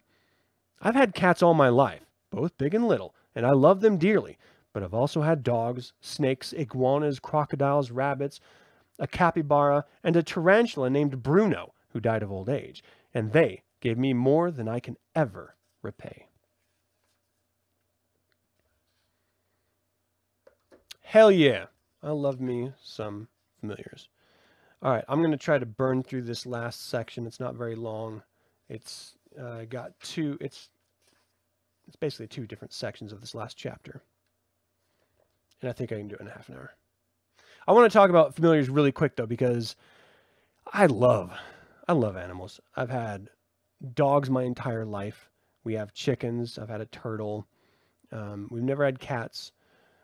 But I don't particularly like cats because I'm allergic to them, but I'm not averse to them. Like if I go to someone's house who has a cat, they love me. So I don't have a problem with it.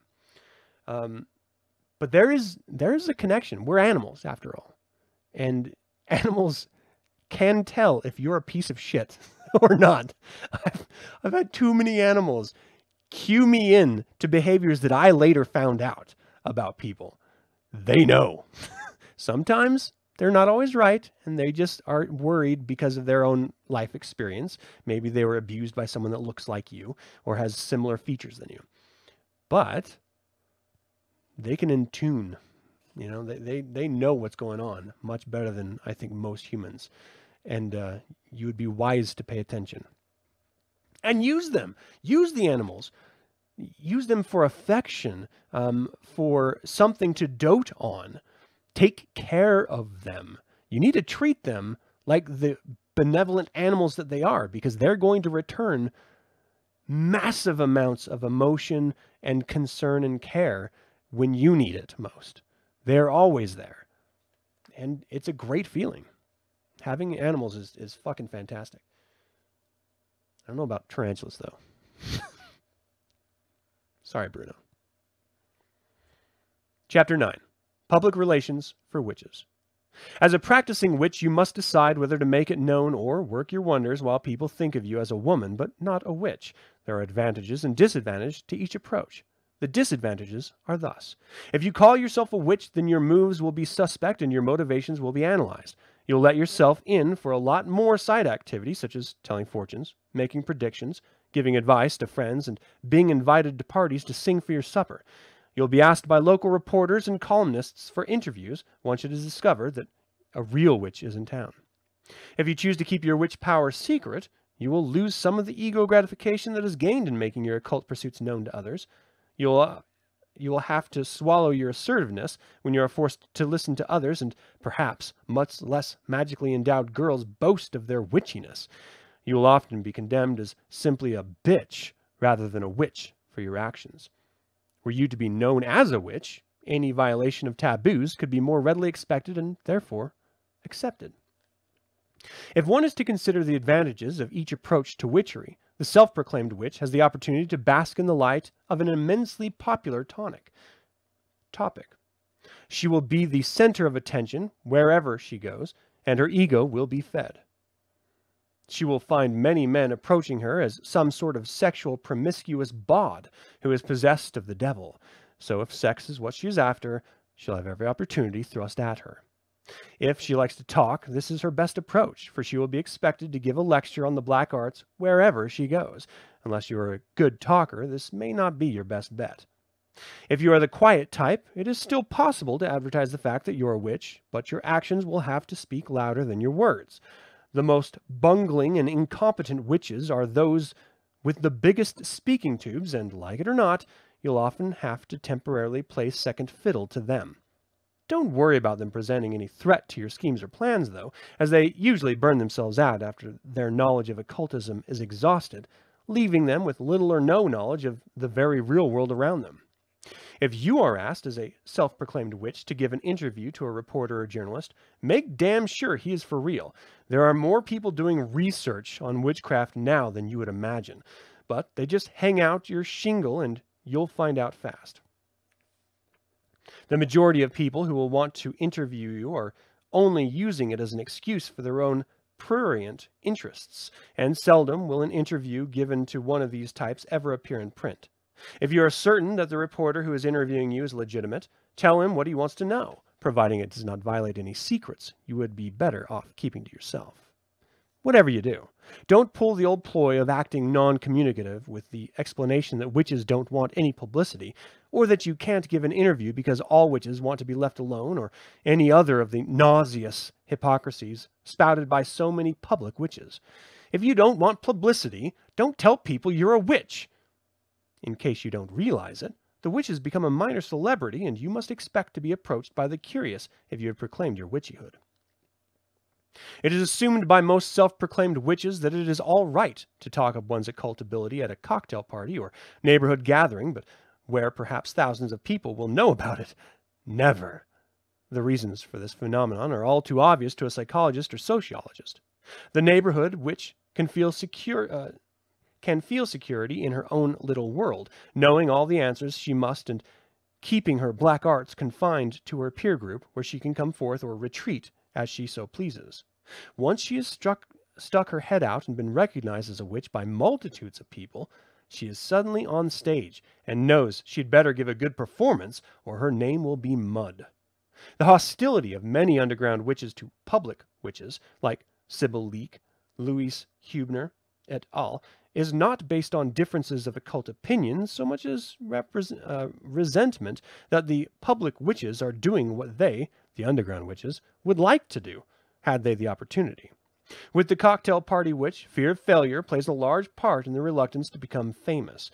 Witches who loudly proclaim their prowess to all within earshot, yet become very reticent to talk when an interviewer is trying to get material for a story, are much like the regular customer in a bar who sings, and badly, the same 2 or 3 songs nightly, much to the sorrow of the bartender, customers, and especially the piano player whose noxious task is to accompany the great voice.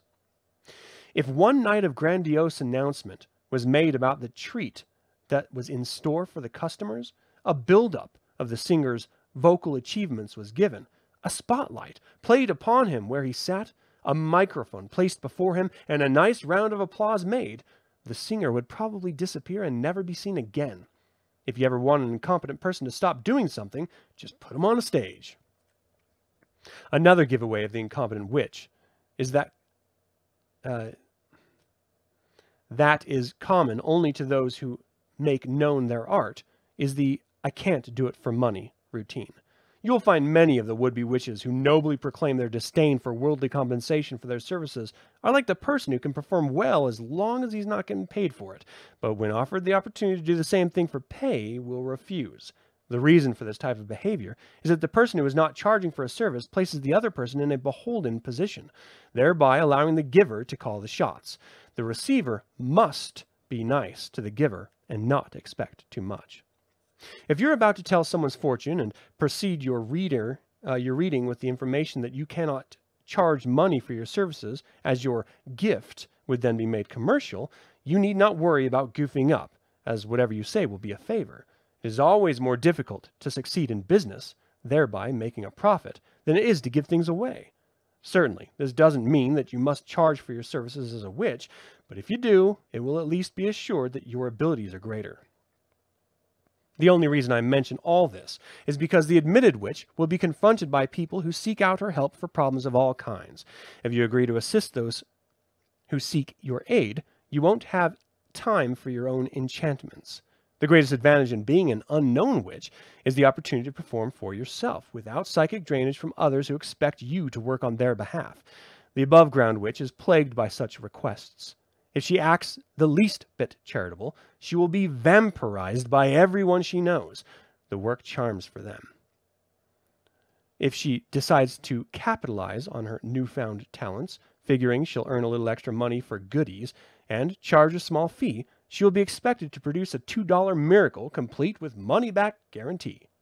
The best way to handle these pitfalls if you are known to others as a witch is, first and foremost, don't perform magic for others. Instruct or teach them if you must, but unless you can really feel sympathy and compassion for the other person, don't take a magical ritual on their behalf. 90% of the success of any magical ceremony is based on the genuine desire and emotion of the practitioner, and if your friend can work up enough of it for what she wants, let her learn how to work her own magic. If she can't get worked up enough over that which she would like you to obtain for her, she has no business having it in the first place. Tell your friends fortunes, make predictions by the dozens, and be known as the girl who knows the real secrets. But don't be drained of your vital magic energy by someone who is too lazy to learn to do it herself. If anyone tells you they can't practice witchcraft because it is incompatible with their religion, it wants you to use the devil's power to help them, tell them to pray to their God, whoever he may be. But do not expect to reject Satan with one hand, yet expect a big handout from him in the other. These hypocrites are usually the type that would make good Christians because they have no faith in prayer, nor would the devil want them because they refuse to commit themselves. If you pride yourself on being a complete witch and don't care who knows it, bravo! You'll undoubtedly be asked to elucidate on your witchery by those who are genuinely interested. If you are legitimately approached and asked for a statement that may appear in the air or in print, be gracious and give whatever kind of interview the sincerity the reporter commands. If he is a bore, treat him to a large serving of misinformation, so far-fetched that it will be apparent to anyone with intelligence that you're putting him on. If your interviewer is objective and sincere as an approach, treat him the same way, graciously that is, avoiding any of the aforementioned sanctimony about we witches don't want publicity. If you are antagonistic to publicity, don't ever place yourself in a publicly oriented situation where you have to say so. We see altogether too many of these publicity-shy types being interviewed, and it is safe to assume that no one had to bind and gag them to get them to the TV studio or hold a gun at their head to get them to open the door for the reporter. You must expect to run into scoffers. If they're worth bothering you, just size them up accordingly to their position on the synthesizer. Use a little of the law of the forbidden, flatter them a bit, and you'll have them eating out of your hand. People often scoff because they don't understand. If they scoff and know nothing about what constitutes magic and witchcraft, you know it's because they don't understand. Those that understand a subject and still scoff may have something worthwhile to say, but he who is ignorant of the subject and scoffs is like the rustic who saw the giraffe and said, "That ain't no such animal." Scoffers are always the easiest to bewitch, just as they are the easiest marks on the carnival lot, once you learn how to handle them. Just remember the line in Dracula, where Professor Van Helsing says, "The power of the vampire lies in that no one believes in him."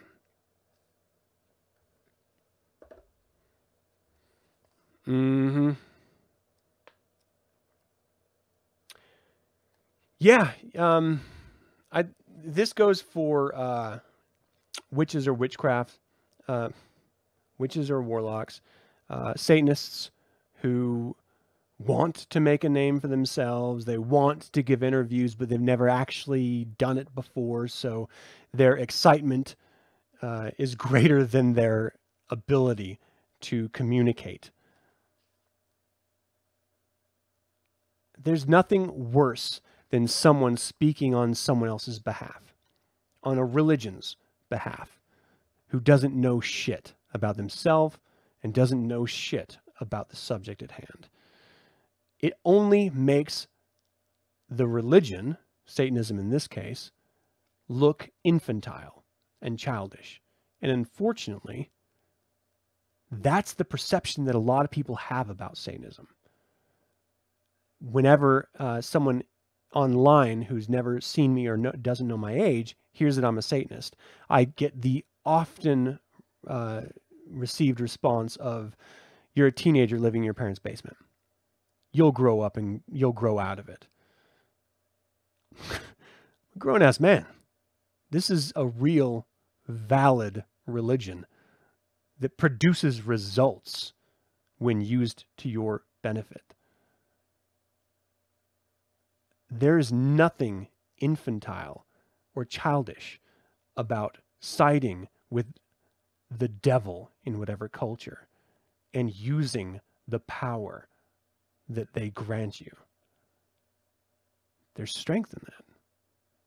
But if you can't present that, if you cannot project that, you are doing a disservice to it. So please stop before you start. Yeah, exactly, Zach. Exactly. All right, this is the last section. It's not very long, and this is going to end Satanic Witch. Damn, we might be right on time.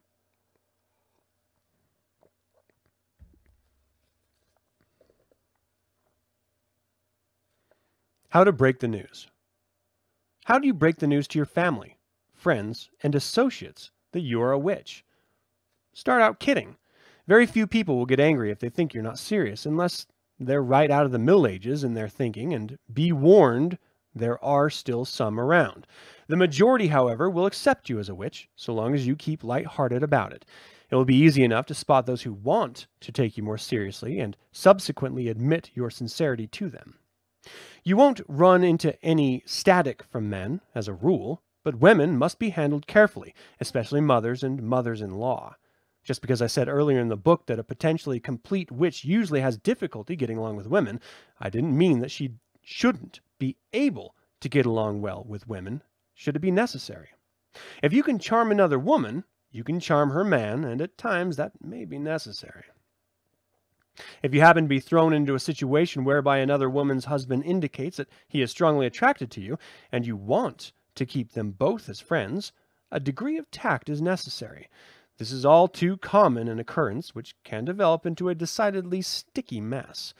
These are definitely times when it pays not to try and charm another woman's husband, especially in what purports to be an extremely rewarding friendship between couples.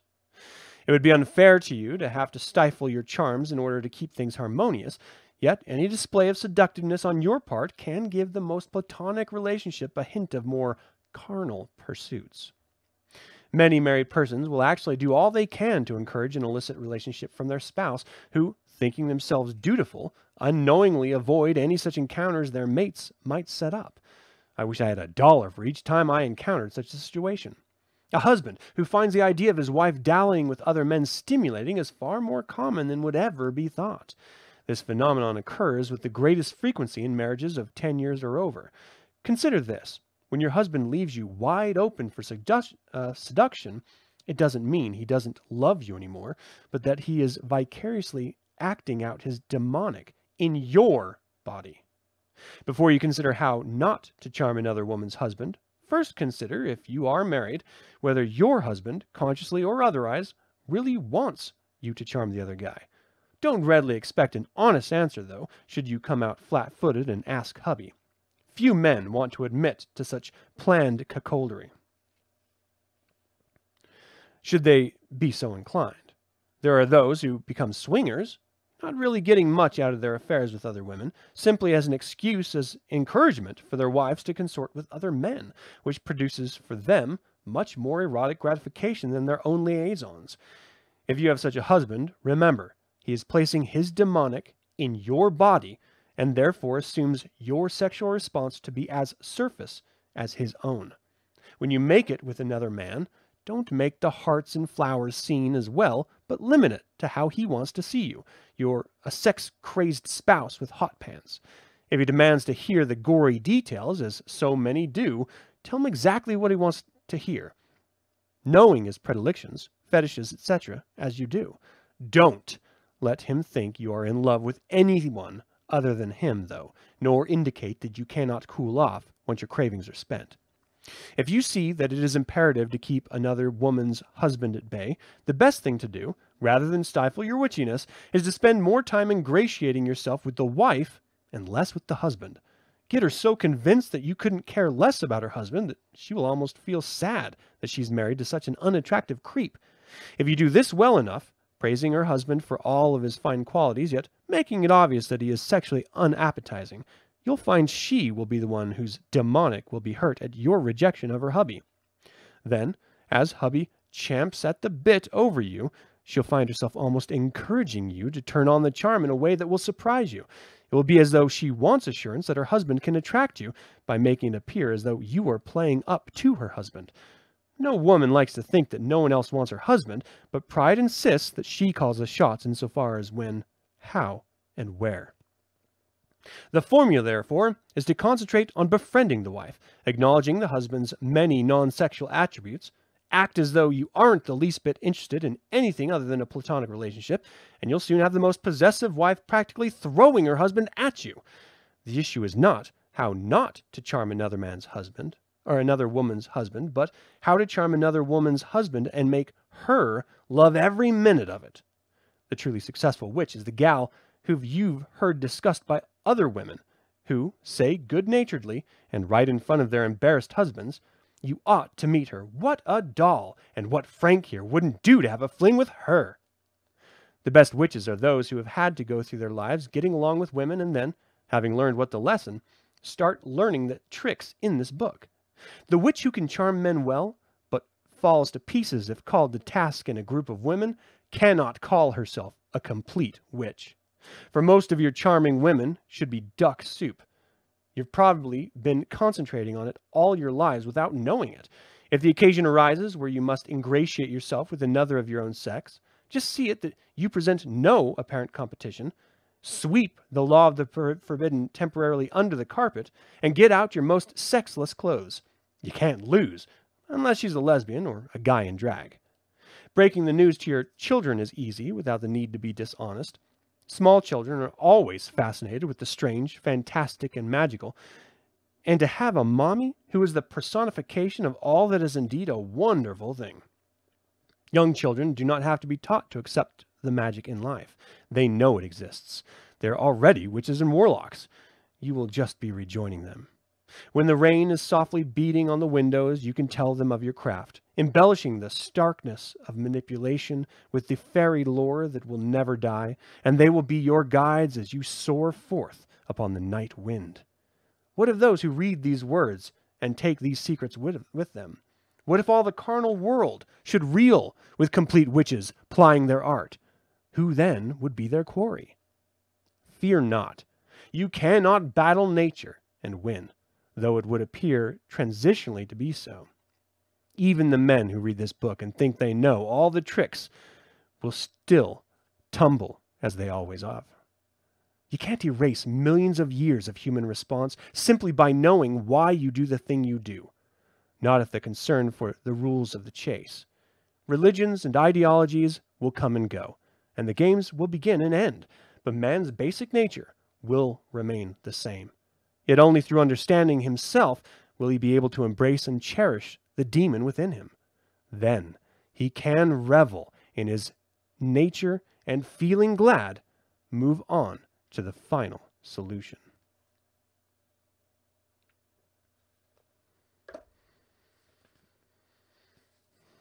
That's it. That is a Satanic Witch. Bravo. There is a bit of an about the author at the end, but it's written by Blanche Barton. But her book, Anton LaVey, The Secret Life of a Satanist, it's just a little excerpt from there, or a bit of a summary from there, which was re-released not too far from now. So you should definitely pick it up if you don't have it already. It's a fantastic read. I mean, it's great. Really, really great. And the revised version with more information about his passing and stuff, and the fallout of it, is very, very interesting. But that's it for this series of Satanic Witch, Reading Aloud Live. Thank you all so much. I hope you enjoyed this. I hope it has inspired you to read it for yourself and to pick up a copy of your own and study it. This is something that, again, if you're a witch, you will continuously go back to. And if you're not a witch and you're just moving about your life, then you shouldn't be listening to this. To be fair. Is this the first time that you guys have gotten through this? Is it your third? Let me know. I want to know. If you've read this yourself, sound off in the chat room. If you haven't, but you're planning on it, or you started, but you never quite finished it, no shame, nothing wrong with it, let us know. I think it's interesting. You're very welcome, Behemoths. Your copy is dog-eared. Dog-eared. With notes written in the margins. Yeah, it's great. It's great. So, William, am I planning to do Satan Speaks or the Devil's Notebook? I think the next book I'm going to do in the Reading Aloud Live series, specifically Satanic volumes and stuff, is going to be Midas Right. I reached out to Magister Slaughter to see if he would mind if I read his definitive edition, because I also have the Bugby version. I know it's copyrighted. I mean, I know it's public domain, and I can just read whatever the hell I want from it, because whatever. But I reached out of respect, because he compiled it, and it took him a very long time to do it with other people helping him. And so I asked him if he would be okay with it. I haven't heard back from him, so I may just be reading the public copyright-free public domain version of it. It's not like the definitive issue that he released. But, you know, he'll still be a good one. He'll still be good. Plus, the Bugby One version, even though I think the guy's a douchebag, it actually has a foreword by the Doctor. So that's a bonus.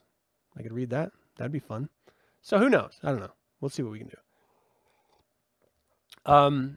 That being said, as far as like Satan Speaks, the Devil's Notebook, when I was running a Patreon account, I had satanic essay readings and discussions about individual essays that are found in those volumes, in addition to some of the maestros and some other Church of Satan administration essays and stuff like that. And so I may go back to that in time, but I don't know. I don't know. The balancing act I'm trying to play here is to encourage the idea of study, not worship, is to encourage people to read these volumes. And sometimes it's nice to read it yourself, but you don't get the tone, or maybe there's a passive understanding to listening that you may discover over your reading it. And so I find that a very interesting dynamic as well. And everyone learns things differently, right? Some people are visual, some people are auditory, some people read it internally in their own minds, and they understand it in different ways. And so that's really what this is all about. Thank you all so much for tuning in again. Live chat, you guys are fucking awesome. I appreciate it, man. And all of you witches, cheers. Slanja. Hail Satan. I love me some witches. All right, everyone. Until next time. Actually, you know, if you have any questions or comments, if you want to learn more, if you have any questions or comments about this show, info@reverendcampbell.com. If you want to learn more about Satanism, check out churchofsatan.com. Read the Satanic Bible yourself. Read the Satanic scriptures yourself. Understand them, because that's going to tell you everything you need to know. And until next time we do one of these, hail Satan, everyone.